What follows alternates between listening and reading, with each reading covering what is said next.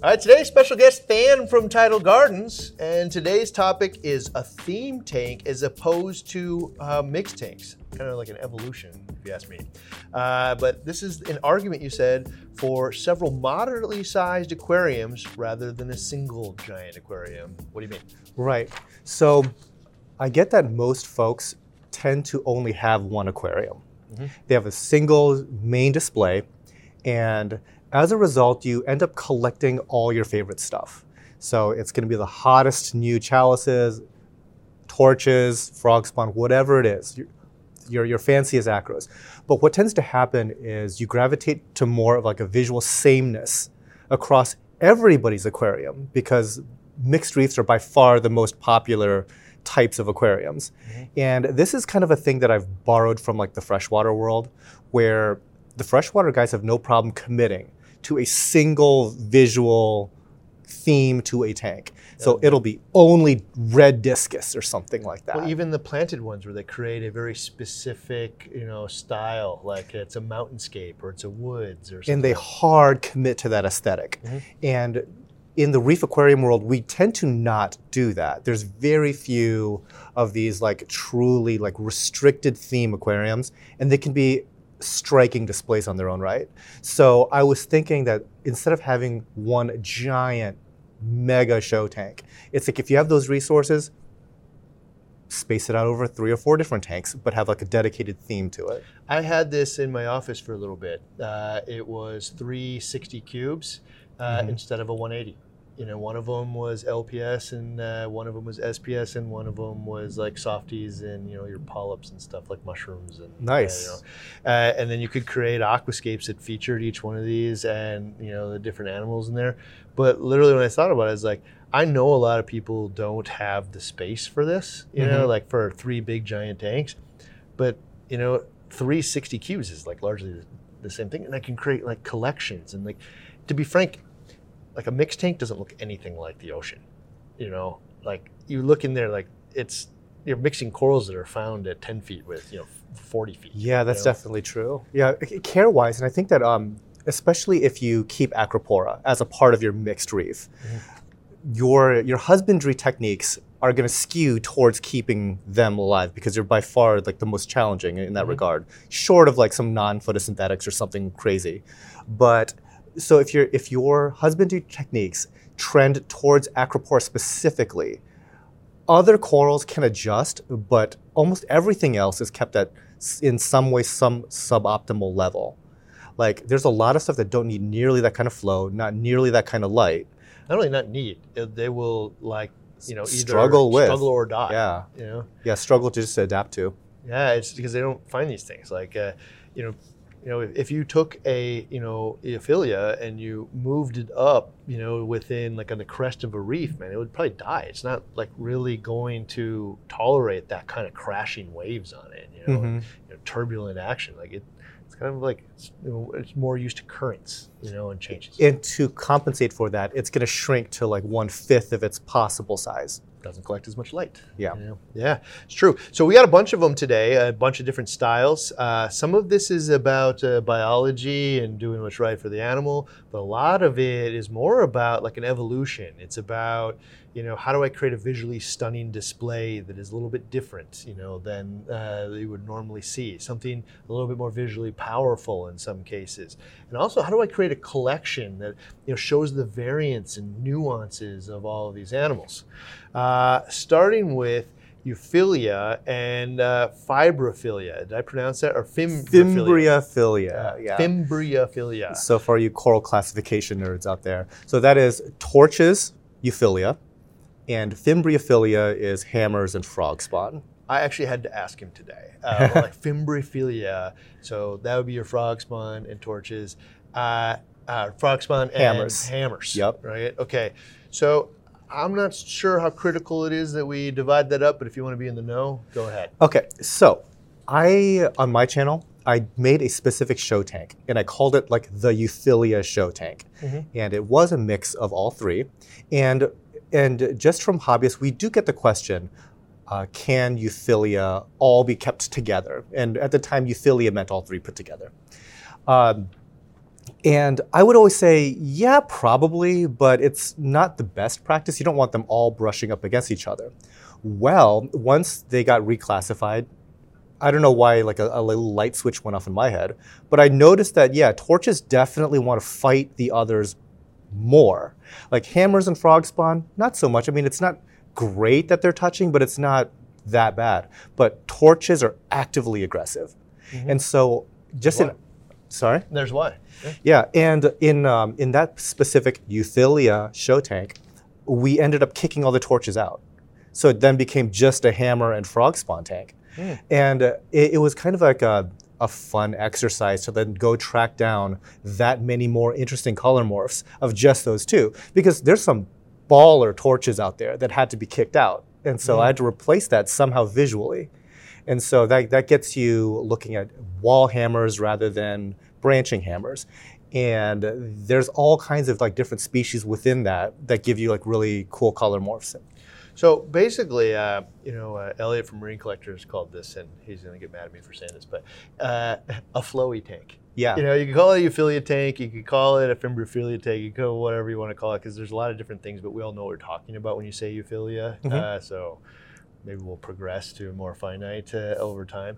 But it's a flowy tank. It's the stuff moves around. It creates visual interest, and like, it looks just like alive, and so people really like that. And then part of creating, like, if you were going to create a euphyllia fimbrophilia tank, you can still do it. You just would separate them away from each other, or no? You can. I mean, at that point, you're talking about a pretty large aquarium, only because like the sweeper tentacles, they can travel quite large. They can go up to like 12 to 15 inches. And then on top of that, the corals, once they get settled in, are large themselves. Like we started with just like 2-inch frags of all these different types of colonies, and now they're like, each of them are 50 polyps. And I guess like that's another cool thing that that's nice about this style aquarium, is that it is so space consuming that you don't necessarily need 15 different types. You need like 5 types and just let them grow big, and it's a striking display. And so I heard this once, actually this year, which was like that some of these corals that fight with each other are, it might be a hammer, and you just think that like hammers should get along with each other, but a hammer from Australia and one from Indonesia might actually fight with each other because they're like, subtly different. Yeah. Have you found that? Yeah, it's possible.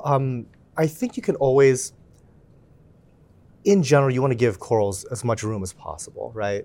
In this particular aquarium, they are up against each other and not killing each other. So I guess take the small victories where they come, I guess. Yeah. So this is one of those things, though. There's so many of these corals, and so many people have love affairs of these types of flowy corals that you can create a really cool display. This is another one that I recently got kind of a love affair. Well, and again, think smaller tank. Don't think I'm going to fill up a 120 or 180 with all of this stuff. How do I display this stuff on a smaller level in a really cool way? And the next one is a Goniopora show tank. I had no idea until I started collecting them how many variants there really are. Yeah. And so I started this hobby in like the 90s. And at that time, Goniopora were considered like an impossible coral to keep. Like, this is a doomed animal. You buy this thing and in 6 months it's guaranteed to be dead. And progressed all those years to now, and it's one of the most popular large polyp stonies. And it's a coral that I wouldn't necessarily even say is expert only or anything like that. I think it's just another LPS. So like our advancements in husbandry, and just like the quality of the species being collected now are just a lot more robust. Handling. And a lot of stuff is aquacultured, and that also lends itself to a lot more of that stability. So these days, yeah, you can absolutely have what used to be like an impossible dream of an aquarium. And then on top of all that, what you said is there's 100 different crazy, amazing color morphs to go out there and collect. The part about this that like you don't grasp until you do it is I could get 6 different color morphs of these things, and if I just like your typical mixed tank and just like plop them all over the place and try to like spread it out, I wouldn't be able to see the differences. I just wouldn't, like the eye just doesn't able to capture that contrast. But if you put them all in little gardens around each other, like, or in the same tank in this case, you will see like, wow, man, like the glitter one, like I wouldn't capture the glitter if it's just lost in it. And I paid a lot of money for that thing, but if I put it next to all of the other ones, you see the differences in subtle shades, and you get to like capture like kind of the magic of the ocean and life and like how it evolves to create all these different variants of itself that you just could not appreciate until you create these kind of like garden tanks. Mm-hmm. Yeah, because I think visually they can just get lost in just a tank that's a mixed reef full of just rainbow stuff. Okay, in the spirit of embarrassing Elliot continually, like I think flowy, man, is Goniopora all the way, man. Like even more so than the Philias. Like it's just, I mean, those big long tentacles, man, are just so cool. And then they have that like flower element on the end, and they're just literal flower pot corals. Yeah, it's almost like a zoanthid got big. And just like decided to like really be cool. Yeah, so the Euphilia quote unquote show tank is sitting across from another show tank, and my idea for that show tank at one time was to do an all Goniopora one. So you're still capturing that flowy aesthetic, but in two different ways. Yeah. It's like you're kind of going to like a fancy restaurant or something. It's like, this is like beef, two ways sort of thing.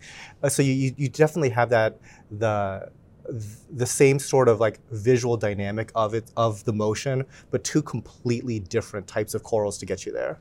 So we are doing not small displays here. We're setting up a bunch of tanks for the next 52 series, but we're definitely going to put areas, like in these tanks that really highlight the variance of them. And so you won't see them scattered out. Like this is dedicated to this animal. And we'll hopefully build the aquascape and flow and stuff around it. So you're not just like trying to mix it all together. Like we designed this area of tank for this thing.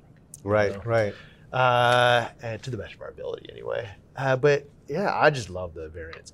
Okay, so I mean, this one is an obvious one. Lots of people do it. It's an Acropora SPS tank, right? This is a very specific style of tank. This one's more common, but also cool.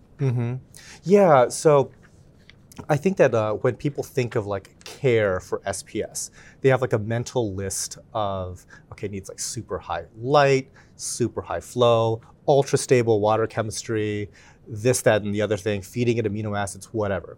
And what you're really describing is like care requirements specifically for Acropora, because I promise you Pavona does not care about any of this stuff. Like it's these, Montipora probably doesn't care about a lot of this stuff. So in that sense, having a dedicated Acropora only system does have its benefits, because you can design it in such a way to have all of these pretty excruciating requirements met. And then when it comes to like the selection of Acropora, I mean, that's a universe of possibilities at this point. There's so many different types. And it's one of the few corals that people are dabbling with like sexual reproduction and coming up with like bizarre swirls of hybrids and things like that. It's a really cool, it's a hot coral right now, but it's trending up even in interest and in design. I mean, they used to be hard, but like all the challenges that made it hard, like chemistry and lighting and stuff, like most of all that stuff's been solved in a way that, just easy to replicate now. Some ways harder, but not really, like this still can be done. Like you don't have to be a super advanced person, right? And there are so many different color rates. But what I said here was an SPS or Acropora SPS tank. But what you're really talking about is scratch the SPS. It's an Acropora. It's an Acropora tank. Yeah. Very specific to this one species of animal and highlighting it. And in fact, when you go out and like search for, like award-winning SPS tank, most of them actually look like what you just described. Is they aren't just every SPS coral known to man. It's these, colonies of Acropora, and the color variations, like almost little like bursts of color and all over. Like they're so well cared for and craft, like almost like bonsai, to create this visual array of color. But they're all Acropora. They're not just everything known to man. And when you hard commit to just Acropora, you can do stuff that you would never consider doing for a tank that has anything else in it. So, like back in the day, I've seen people use like 1,000-watt metal halides in a shallow aquarium over just acros. Like it's probably every bit of like 2,000-3,000 par where they are. Also, I've seen an outdoor aquarium in Hawaii that was just going off of like Hawaiian sun, and that's 3,000-4,000 par. And those acros, they looked like they were glowing in daylight. I love the word hard commit, right? Like, because, I've been using that quite a bit. Yeah, because you just like decide I'm going to do it. I'm going to do this thing well. And like, we were talking the other day here about like why are mixed tanks so popular, and the reality of it is because like a vast majority of people go to the fish store and say, I want that one, and that one looks cool, and that one looks cool. And it wasn't like really intentional, other than I'm just like creating a collection of animals that I like, right? It wasn't, you know, anything specific I was trying to achieve. And so the conversation that I think you're hearing today like might sound foreign to a lot of people, because this is like the next level. Like I've done the mixed tank. I've maybe even done the mixed tank 3 times. Now, man, how do I, you know, take that to the next thing? And how do I craft an artificial environment that is very specific and hard commit to providing the right thing for this Acropora or something else? Yeah. You know, like even with the Ophelia, I can now hard commit to producing the perfect amount of light and flow that allows them to get the right type of puffy and the right type of sway, you know, and I'm hard committed to that. Love that term. Okay, so then the next one is a low light LPS tank. And I don't know what you're talking about here. Okay, so a lot of the coolest large polyp stony corals do not come from bright areas at all. They come from cooler waters even. And a lot of what displays like their peak health in a mixed reef kind of gets lost. So you might have stuff that doesn't quite extend well. It might be slightly undercolored. There's just some aspect to a mixed reef that doesn't lend itself well to some of these things. So for example, specifically, I saw a tank that had gorgeous scolies, gorgeous Cinerina, gorgeous Acanthophilia.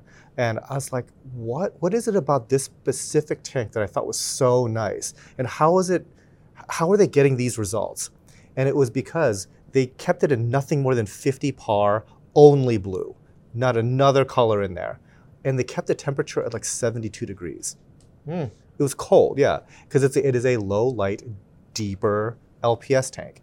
I never really thought about it in that spirit of the lower the par, likely, probably not always, but likely lower the temperature. And in fact, there's no real data on this, like in reefing, because it's an artificial environment, but I've always questioned whether or not 78 degrees is really the right temperature. Like, where did we get that from? I know it's like the average ocean temperature and stuff, but is it like really the average of where this thing was collected? Because I'm not so sure. Yeah, and that can get into like a murky like rabbit hole, because sometimes it's like, well, this thing says it came from such and such place, but in reality, it was collected at a different spot and it was kind of held in this kind of neutral area first, and then so like it gets lost in the sauce. But and I guess this is an aside, but this is why I encourage people to go diving more, so you actually see these things in the wild. You might be surprised at what you find in the ocean, how they really look and where they live. Large polyp stony, low light, specific, like fungids, like the plate corals. Like I always thought that just from seeing them in home aquariums that you put them on a soft sandy substrate. In the wild, it is like the gnarliest rubble, like aggressively, you don't even want to step on this rubble, you might hurt your feet type thing. And that's where these things are found. Well, that would probably allow water to get underneath it. Yeah. You know? Because I haven't had luck with those things in the past. I actually, didn't have luck with like 3 of them, and then I just kind of gave up. Like, I don't want to kill animals. But now that you're saying that, like lower light, potentially cooler water placed on, intentionally on rubble, might try it again. Yeah, it's these little tiny details, and they're counterintuitive. Oh, that's fascinating. You know, one of the things that comes to mind to me is in my very first tank, I had like a love affair of Blastomusa. Like I just really liked that coral, right? Like, and I liked the different variants of it, and specifically the, you know, like the forgetting the species of it, like the red puffy one, right? Like green center, you know. Oh, it could be like a Welsie? Yeah, Okay. I'm sorry, space that. So, but I was like trying to put it in the light because I thought that it liked light, and I was just killing it. You know, and just like everywhere I put it, man, it just killed it. And like that I would later learn, the more you move it, the more you're going to kill it too. But then I watched your video, right? And you're basically like, put it in the dark, you know? And then I did that later on in life, and I'm like, these things just thrive in areas where I would have never thought they would. Yeah. You know? It's one of those things where like when you have so many different types of corals, you think that what worked for one probably works for all of them. And that's really not the case. There's certain corals that really benefit from crazy highlight, and certain ones that practically would prefer being under a ledge in the dark. Yeah. Well, and then if you have this tank, man, you're going to hard commit. You know, like I'm going to create this environment that's specific to this. Love it. Okay. This is another one I've seen done here, but I haven't actually done this myself, which is a non-photosynthetic coral tank. Okay. So whole thing, hard commit to this. Why does it look cool first? So there's a lot of really, really amazing corals out there that are non-photosynthetic. And unfortunately, non-photosynthetic corals are inherently difficult. Like the fact that you have to feed them the right things in the right quantities, and then on top of that, make sure that feeding doesn't sabotage the entire aquarium, because it's a lot of food input. But some of the most dazzling corals you'll ever see are going to be these non-photosynthetics. You might think, well, they might just be bland. They're not. So like sun corals, that's a very easily accessible one. The brightest yellow imaginable. I mean, you see at the zoos, right? You go to like, they're super common at like zoo displays. Yeah. Where there's just, you know, wall. hundreds or thousands of them. Like it looks unbelievably cool. And they get big and fat when they're well taken care of. So what do you feed these things, by the way? I mean, I just have fed particulate foods and everything. Yeah, but, well, like, what would you do? So Tabastria sun corals, very easy to feed. You can feed them mysis, they'll eat pellets, like any number of things. The key is to consistently keep them fed, and also don't turn them into vending machines. Because what tends to happen is fish figure out that you're feeding these corals, and if they beat these corals up, it'll spit out the food. So you kind of have to play this game of like finding the right fish so that aren't going to harass the coral, because you're feeding them so much. They know. Hard commit. Yeah. You know, you're making choices now. Yeah, so you can't have fox face, long story short. Okay. But so like feeding them is easy. It's a matter of making sure that you get them onto your feeding schedule and to target feed them pretty much daily. Like when I had the best success with them, I was feeding several times per day. Directly onto them to make them have their feeding response. Similarly, there's like Balanophilia, which are kind of like a more pink version of that. There are like fathead dendros that are like even imagine like a really big Tabastria is kind of like that. But the I guess like the cutting edge of the non-photo world are the filter feeders, and I don't think anybody's really figured these guys out. It'll be like the carnation coral, the Dendronephthia, Scleronephthia, that type of stuff. They are rainbows of color, nearly impossible to keep.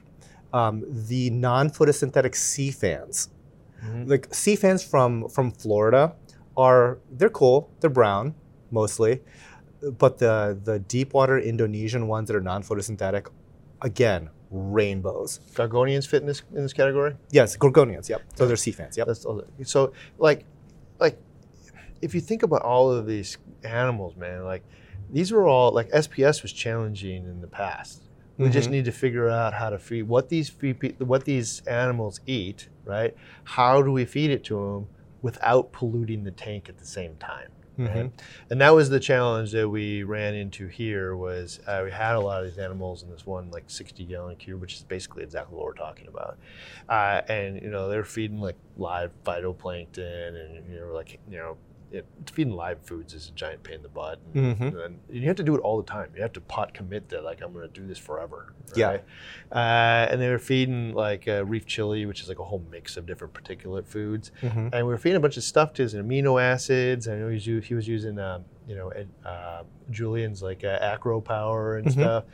And these things thrived. But also what thrived is somehow Aptasia got in there. Boom, just blew up, because those things do not require light, and they love all that particular food and stuff, and they just exploded. Yeah, and so like you got to make sure you keep out those things, but that is really the balance of what do they eat, how do I feed it enough, and then not pollute the tank. Right. And not feed into a massive explosion of other pests. Like another thing that loves that type of stuff, vermitid snails. Like we love to feed our coral, but once we started to have like some vermitid snails pop up, we had to be, okay, it's like we cannot optimize anything as long as we have this potentially going on. So you had to cut way back to starve them out and everything like that. But yeah, that is of the different like theme tanks, it is the most technically challenging, I would say. This is, people are still trailblazing. Yes. And they're failing, they're succeeding. And, the one thing's in here is I guarantee if we went hunting hard enough, we would find the people that have actually already figured out the recipe, and they're successful, and you could replicate it. They just haven't boiled to the top yet. There's not enough people listening to that person yet. So anybody's watching this video and the people that are really successful with this specific non-photosynthetic, link to a thread that they have or a video or anything, because like what really happens is we just have to figure out who it is we're supposed to listen to. Because there are people out there that have solved almost everything. They just kind of get lost in the minutia. Right. And sometimes it's just good to know that assuming that there is somebody that's had that success, maybe what got them that success is like not that replicable for most folks. It's like at least it's like, oh, that's what it took. Yeah, never mind. Yeah, never mind. But like I could if I wanted to do that. But at least it's possible, because right now we don't know that it's really all that possible. It's challenging. I got some thoughts, that like you find the right food, feed it enough, and then the end game is how do I keep the filtration up with that thing. And advancements in filtration, these days might just be mega oversized. Yeah. Yes. Well, I think often of like a refugium. It's like I haven't found a feeding that a refugium can't keep up with when it's lit right. That like the problem is usually that it's zero nitrate and phosphate, right? Like it takes it all out. And so like tons of food in, all the little particulates and organics are in there for it to eat, but the net breakdown of it is the nitrogen and phosphorus, and the algae just sucks it all up. Now it's sucking up other minerals and stuff that are important, but then you mix that with a regular water change schedule, and I'm probably going to be able to keep up with this. Like, but how do you find the right foods and then go test? And you think, we'll test it, then we'll test it again, and then all of you guys will test it, and then we learn something new. And one other thing that I'll just throw into the mix is that I think that there's like a major disconnect between the scientific community and the hobbyists, because there's probably dozens of published journal articles about exactly what these corals are eating, and we just never read them. Like they're out there in the public, but it's just not something that's known in the industry. Every time I research a topic, it makes me mad that I hadn't like this is all there. There's nobody's paying attention. Yeah. Like pH is one to me. Like, dude, there's so much data on the acidification of the ocean and how dropping just like a tenth of a point or so can cause like this brittle skeletons. It can stress the corals out, causes whole waves of things that if any other thing happens to it, it goes down. Their skeletons like eat themselves, and like you just like, it's so much data. We do experiments here. And then we show the difference between 7.8, 8, and 3.8. And like the things grow 50% faster at 8.3 and at 7.8 than they do at that. Which means like they're calcifying faster. And it could be, is it growing better? It's not, man, because we're growing at 7.8. We're growing at an artificially acidic level. It's growing slower than it should. It's not the inverse. we're harming its biology, Wow. and now it's susceptible to other things. We know this. Every marine biologist, man, would tell you this. Somehow in the hobby, though, it doesn't matter.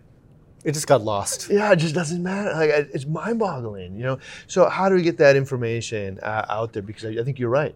If we go out and find out what these things eat and how to replicate it, and then try and test, and we all test together, and then find the right recipe, I think we can do it. And one of the things, though, is, if we treat it as a non-photosynthetic coral tank, we're actually veering away from the topic today a little bit. It could be a sun coral tank. Because what's helping the sea fans is different. Yes, very different. Like the non-photosynthetic filter feeders versus the things that'll just eat any chunky food you throw at them. Okay, so in the spirit of that, I have gone to public aquariums and zoos and stuff that have had these corals up, all of them, for years. It can be done. Yeah. I think that the wrinkle that they might be, and I guess it depends on the aquarium, but some of them are just literally pumping oceans of natural seawater through those tanks. And there's some secret sauce about, the ocean has all the things that they need, and that's we haven't replicated that well enough in home aquariums. Okay, let's do the math though. So I started thinking about how do I do water changes to a desired effect, right? And then I did the math on it, and if you did a 10% water change weekly, basically the pollution will never end up getting worse than it would get in 2 months.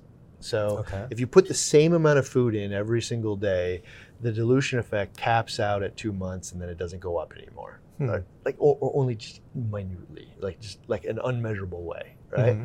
Okay, if you do 50% water change, it will never get more polluted than it would go in a single month. So it's, how do I find the right water change schedule then that whatever pollution I'm putting in there, and it might be that I'm putting so much in that I need to actually do more than that, and it needs to get never better, worse than it would ever get in a single week. Whatever. But there is the right ratio to this. Then you just have to decide, do I want to buy that much salt? Yeah. Like a pallet of salt showing up in your driveway? Yeah. I mean, you're going to have to decide. I mean, it sounds kind of wasteful, to be honest, when you think about it, but so is cat litter. I still love my cat, man. I'm going to throw a bag of that out every week. Yeah. Yeah. It just is what it is. That's part of caring for the animal correctly, identifying what it is you need. Next one in here is an anemone show tank. So what are you thinking when you see this? So this whole idea of the themed tanks, you can do an anemone theme times 50, right? There's so many different types of these anemones. Obviously bubble tips are very, very popular. And I was thinking, we have a handful of different varieties. And then I visited one of my friends' facilities. He has 50 different strains. Something like 50. Of bubble tips or of bubble tips. Oh my gosh. Of bubble tips. And they have theirs broken out over completely separate aquariums because there's some thought about there is a chemical hostility between the different bubble tip varieties. But no, he isolated every single one of those 50. And sure enough, they're all different. We found that here, by the way. I tried to mix green ones and pink ones forever, right? And every single time, man, the green ones always die out. Yeah, I've had the same experience. They'll do just fine if you had only green ones. But if you mix them together, man, you might think they're the same thing, but they don't like each other. No. And the red ones always win. And it's not. And did you think that it was a stinging thing, or was it just a chemistry thing? Don't know. Yeah, but I would actually. I mean, it's been a while, right? This is the clownfish harem tank that we were talking about here, but I feel like we put them in different areas where they weren't touching each other. Don't quote me on this though, but it could very easily be. But then the answer to that is carbon and ozone. To break down those toxins that they put out. They're in the wild, and they're all these corals are releasing something that's basically stay away from me, and that's why you see all of them have an inch, or whatever, a half inch of space between it and the next thing. It's toxin, stay away from me. But it gets diluted rapidly. Yeah. That's why it only works for a half inch. But in a tank, it just stays there. and circulates around. Yeah, I wonder how effective, now that I'm actually playing with both activated carbon and ozone, I wonder how effective that would be for this specific problem, because I've never really seen a really well mixed bubble tip anemone tank.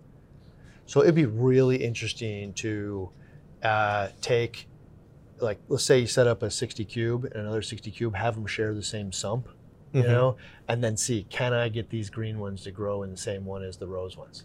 Yeah. Because Could be an experiment. That's the answer. And then if its answer is no, all right, well, now let's try some activated carbon, which should absorb those toxins, or conversely, use some ozone, which would break those toxins down, you know? Yeah, that's an interesting idea. And I want to know so bad.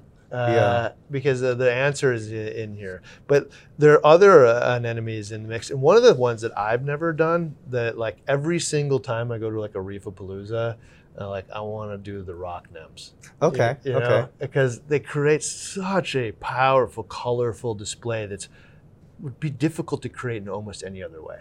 Yeah, they are, I'm thinking, I think it was like the first time that I ever saw those, especially the ones coming from like the Florida area. They're so colorful. Yeah. And because they're more local, they're really not that expensive in the grand scheme of things, you know, because they didn't buy that type of color for that cheap. And they're easy to care for. Like on top of all of that, they're very beginner friendly, and in some cases they spawn in captivity. They've spawned at our facility, for example, and very seldomly, but you can get little babies, you know, pop up, and they're cool. They're definitely a cool animal to mess with.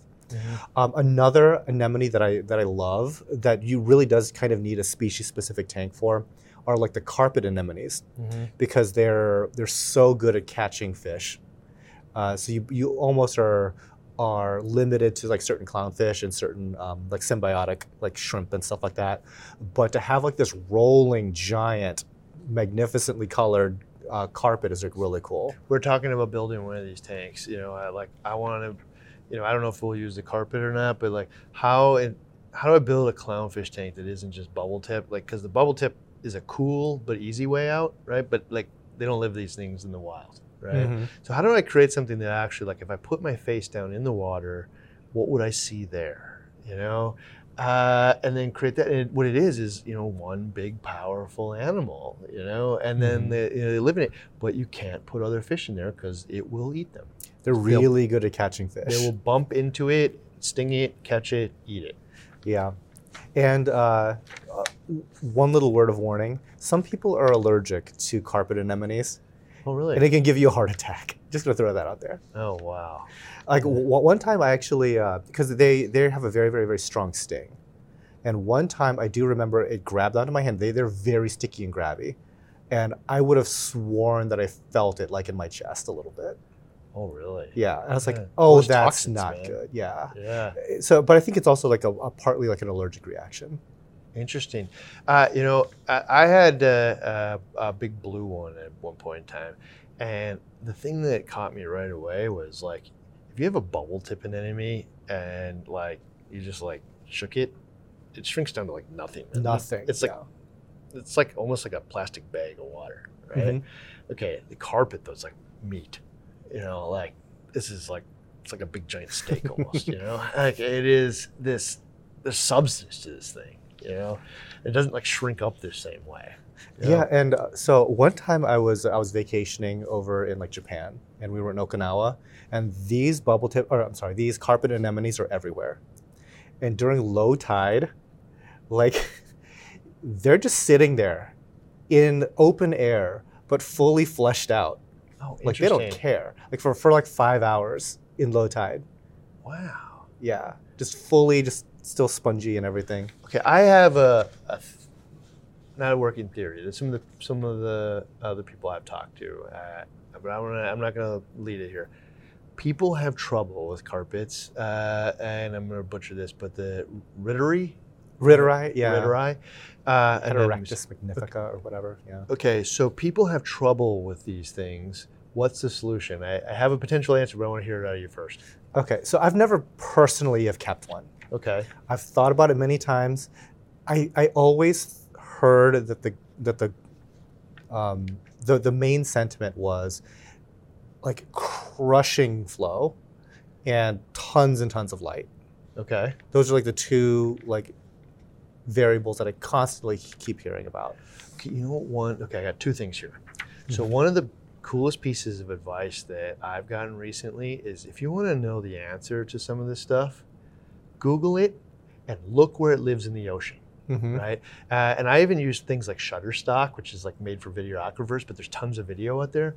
So look for this animal and then watch, what kind of flow that it's found in.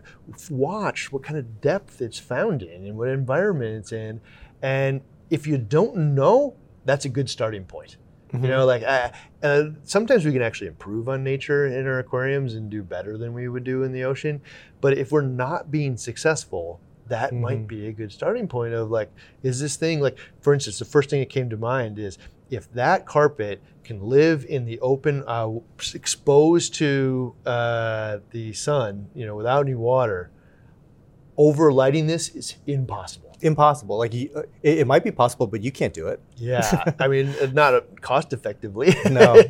Yeah, impossible, man. And so I don't know that it doesn't mean that it needs that much light, but it definitely means it can tolerate it, right? Okay, then, I just think of like, how do we translate that information? But one of the things that I was recently told by more than one person, antibiotics is the answer. That these things they don't handle transport very well. They don't handle being taken off of the rocks and little nicks in their foot and stuff very well. And so using proactive things like Cipro and stuff before you put it into the tank. It's curing the wounds that it has or infections that it might have, because this is like, again, it's not a bubble tip. It's a more fleshy animal. Yeah, and actually that kind of ties back into what might be happening in the wild. Is if you expose some of these things to like very, very, very shallow water or just open air entirely, they're getting a lot of ultraviolet from the sun. And so that might have like an antiseptic effect for these anemones that then once you put them into your home aquariums might struggle with these pathogens that now aren't getting checked by direct UV contact onto the animal. Like stuff like that could be in play. I personally don't have the answer to that, but it is interesting to think about. Well, so yeah, how do we find the answer? Like we test and we find out. But I even think what you're talking about, like I was thinking about it as a pre-treatment, that for the wounds it already has. But you're talking about long-term ozone potentially, right? It's a type. The oxidants are like kind of a type of. I might not be using the word antiseptic, scientifically. Yeah, antimicrobial. Yeah. I wonder about that because I think that's something that people always say about ozone, but I wonder if it's ever in the concentrations necessary to do some sterilization effect. Okay, well, I got to tell you, I mean, this is anecdotal, and we keep going for more and more anecdotal until you find something real, right? But like, my tank was just riddled with diatoms and dinos, and I know that because I put them under the microscope and I correctly identified them. Turned the ozone on, dude, and I only turned it on for a couple hours a night on Friday. I came back on Monday and it was all gone. Stuff that had been there for a year, dude. And so, interesting. Like it has a sterilization effect of some type. We don't know exactly, if that's 100% good or 100% bad, but I do know, man, did it solve an ugly problem, right? So, and then anecdotal data is data. Well, you saw the experiment that you have running now. Like, there's clearly one of them. The ozone is definitely keeping the cyano and stuff out of it. Yeah, for sure. Right? I love ozone. Don't get me wrong. But yeah. But how do we find the answers? If that's the answer, is how do we help these things fight off whatever it might have been fighting off because it was exposed to UV? Now, this is just like a guess, But like that's how we learn something is we just keep guessing. But in that same spirit, anemone show tank, you can really highlight all kinds of cool things. Let's learn something because I got a theory that if we find the right thing, like the Ritteri anemone will not be an expert only thing. It'll just be do these three things. Like I think about the clownfish harem tank. I was told that was impossible. I was told you can't have more than two, and they won't live. I don't know. I went and found one guy that seemed like he was worth listening to. I read all 30 pages of his thread, and then I applied what he did and worked for him, and it worked for me. And we kept How long did you guys keep that tank up? 5.5 years. Did you really? Yeah. And how many clownfish? All of them, man. They all live. Oh, but how many did you start with? 30. Okay, 30. Wow. Yeah. Wow. I've personally never tried that. Dude, and like all I had to do was it was lost in the minutia. Everybody told you couldn't have, more than 2, right? Or they fight each other. Turns out it's true.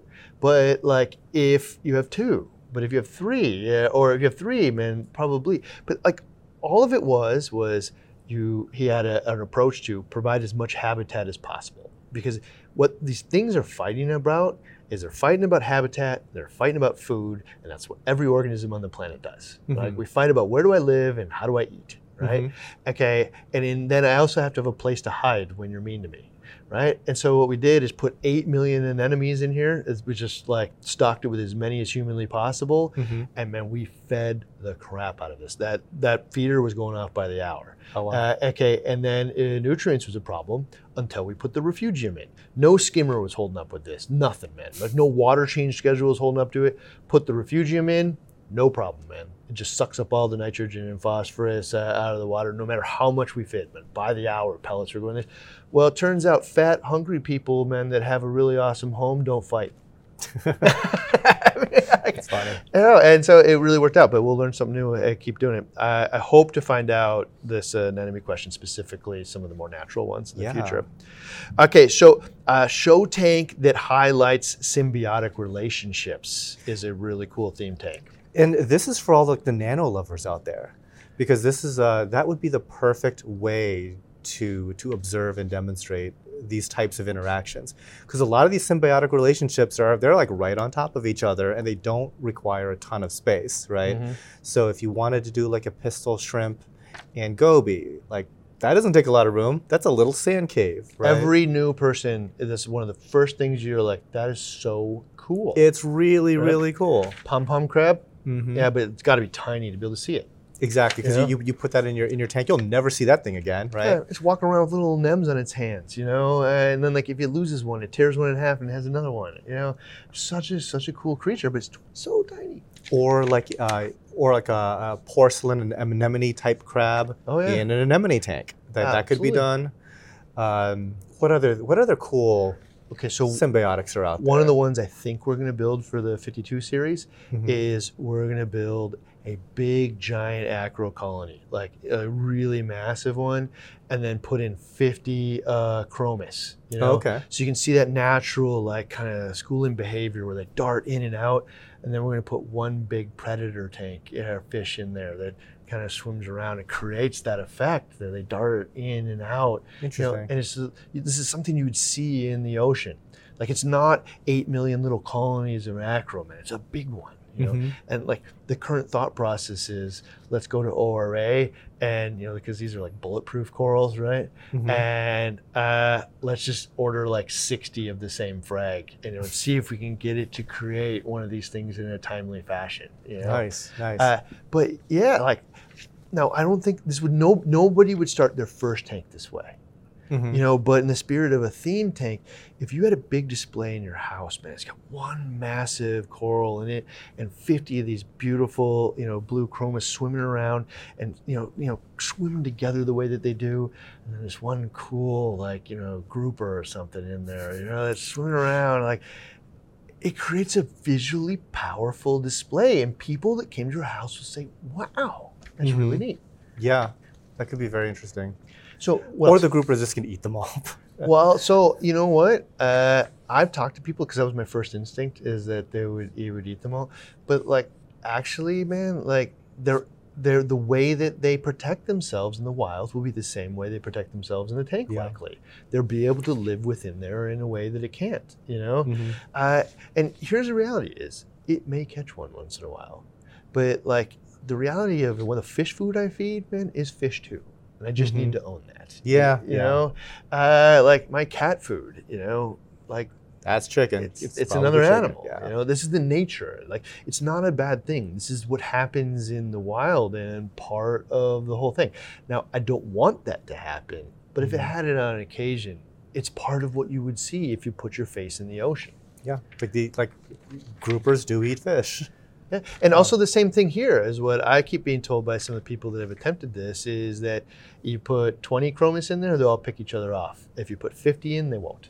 Mm-hmm. You know, like it's just aggression dispersal, you know? For sure. And then also having enough habitat and enough food. Yeah. Yeah. Massive colony for that. Yeah. Yeah. So, and that would be like pot committed now too. It's a question of like, what comes first, the massive colony or the chromis or the grouper? And so it might be that we actually have, you know, try to figure out, you know, the sequence of events that is most likely to create this success. Yeah, interesting. Yeah. And the reality is like, I don't want to say this out loud, but we might fail, right? But we'll learn and we'll adapt to it and then we'll find the right answer. Mm-hmm. You know, I can pretty much say that nobody's ever tried that before. So if nothing else, it'll be novel. it was fun. You know, you want the next level. Like, what do we do? You know, how do we find this? So I think of any other symbiotic relationship. So the only other thing I can think of is like there's a really weird one. It's like it's a type of a hermit crab that it almost becomes like a sessile filter feeder, and it burrows into Astreopora specifically, and sometimes like Pavona and stuff. But you basically have this little hermit crab sitting in a little den, and it has like filter feeding. Like things. Yeah. And so they're called Pagarita hermit crabs. And you can have like a rock of like a boulder of Astreopora, and sometimes they have like the feather dusters and stuff, but some of those feather dusters are actually hermit crabs if you look carefully enough. Oh, really? Yeah. Yeah, like you would never be able to see that in a big tank, or would never highlight it, but like if you put it in small, you'll go, whoa. Whoa, what the heck are, it's really cool. Yeah. All right, cool, man. Another one in here was only leathers and soft corals, only featuring those. Yeah, obviously soft corals is nothing new, but some of the coolest aquariums I've ever seen are these very daylight colored leather aquariums. Yep. You get like a lot of like the pinks and like the tan pastels, but under basically like yellow light. Because I mean, so much of like the mixed reef world, it trends so heavily blue actinic these days. To see such a stark departure from that, and to really showcase like again like that 6,500 Kelvin yellowish white light, these corals look amazing under that, and there's some degree of like chemical toxicity that might be going on with leathers. Don't know where I stand on that, but. To isolate that problem away entirely just by having only leathers. I've seen tons of sinulaire tanks, right? Like yeah. Super, super bright yellow fluorescent colors, you know, and they grow so fast that it becomes like a really inexpensive tank to fill out as well. And they're practically bulletproof. They're very beginner friendly. Yeah. It can scale up to whatever size aquarium you want. If you want a 500-gallon tank full of leathers, it's going to look pretty awesome. And some of those leathers are going to be the size of your couch. Like, it's going to be amazing. So I'm going to go with one other one on here, which is like thinking of a theme tank. It doesn't necessarily always have to be coral, right? Okay. So if you ever find yourself in LA, go over to Marine Collectors, right? Elliot will show you his Hawaiian theme tank, right? And it's only fish that you would find in Hawaii, right? And I think it's like, 6 feet wide by like 10 feet deep peninsula, right? And I love it. Okay, I love Hawaii. Like, it's one place like the wheels hit the ground and like I know, man, like I'm already at peace. Like I just love Kauai especially, but like it is so powerful, man, because he's got these big schools of yellow tangs, and he's got, like all of these fish that, like, if I put my face in the water, all the times that I've snorkeled, this is what I see. And then he has the yellow light, right? And it's not necessarily yellow, but it's daylight, which really highlights fish color. Yeah, right? big time. And snorkel depths. Where it's not all blue, where all the other colors have been filtered out, right? And so it looks like one of my favorite places on the planet, but you brought it here to LA. I want to bring it to my house someday. I'm still planning out this tank in my house someday, and I'm not exactly sure what I'm going to do with the space that I've built out for it. But like, one of the ideas has been create this Hawaiian tank because, like, by the way, you can't buy the Hawaiian fish at the moment, but you can go there, catch them yourself, and fly them back. Wait, really? Yeah, like like I don't think everybody wants you to know that, but Yeah. like No for idea. personal use. So it's a little dicey, man, if they ever entered your facility or something like that. But for a personal person, you can actually go and catch them yourself and fly them home in your lap. There's a certain amount of day or something you can do. Like, Wow, I had no idea. Okay, now Learn something new every day. So in terms of a theme, and not only do I love Hawaiian fish, I caught those things myself, man. Uh-huh. Like these were part of a trip, man, of a life experience that I have that now live with me in my house. As an aside, it just makes me think, like, how would I even go about catching a yellow tang in the ocean? Like, I'm so clumsy in the water as is. Oh, I think what you do is you do it at night. Oh, okay. When they're sleeping, right? Which is a spooky environment if you're not used to the water at night, but especially waves and currents and stuff. But I think that's how you do it. One of the easier ways. Anyway. Gotcha. Yeah. I I think that the yellow tangs would be better at being away from me than I would be at catching a yellow tang. But that's very. It makes you appreciate. It makes you appreciate the people that actually do collect. Yeah. So in any case, man, that was theme tanks as opposed to mixed reefs. Hopefully, if you made it to this point, one of these things inspired your soul. But there's more from Than and other special guests found in a playlist right here. We'll see you in the next one. Bye, guys.